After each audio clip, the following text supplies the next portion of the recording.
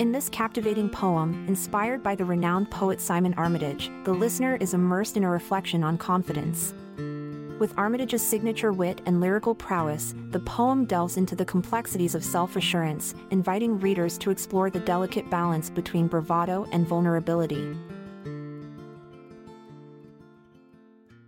In a town called Salzburg, where the mountains loom, and the air tastes of honey, dwelled a man named Klaus.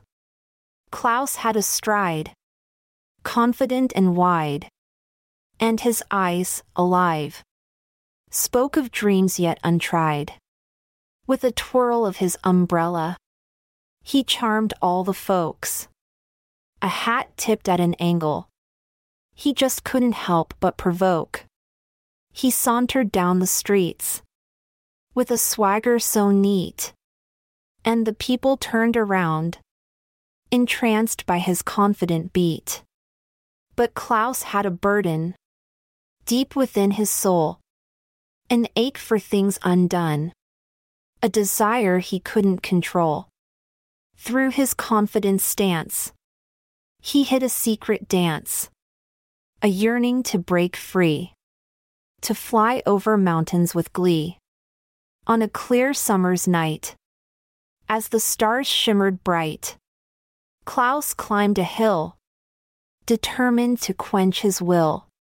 With a leap and a bound, he soared above the ground, arms outstretched, a dare. His spirit lifted into the air. The wind kissed his face as he danced with grace, his body an expression of courage in motion's embrace. But gravity's cruel plea dragged him back to reality, and Klaus, on the ground, felt his confidence drown. Yet, the town had been watching, captivated and awed, by Klaus and his dream, by the struggles he'd overcome. And as they stepped forward, enveloping his fragile frame, they thanked him for showing that confidence isn't always the same. For Klaus, in his flight, had taught them that night that confidence, true and rare, is fighting through doubt and despair.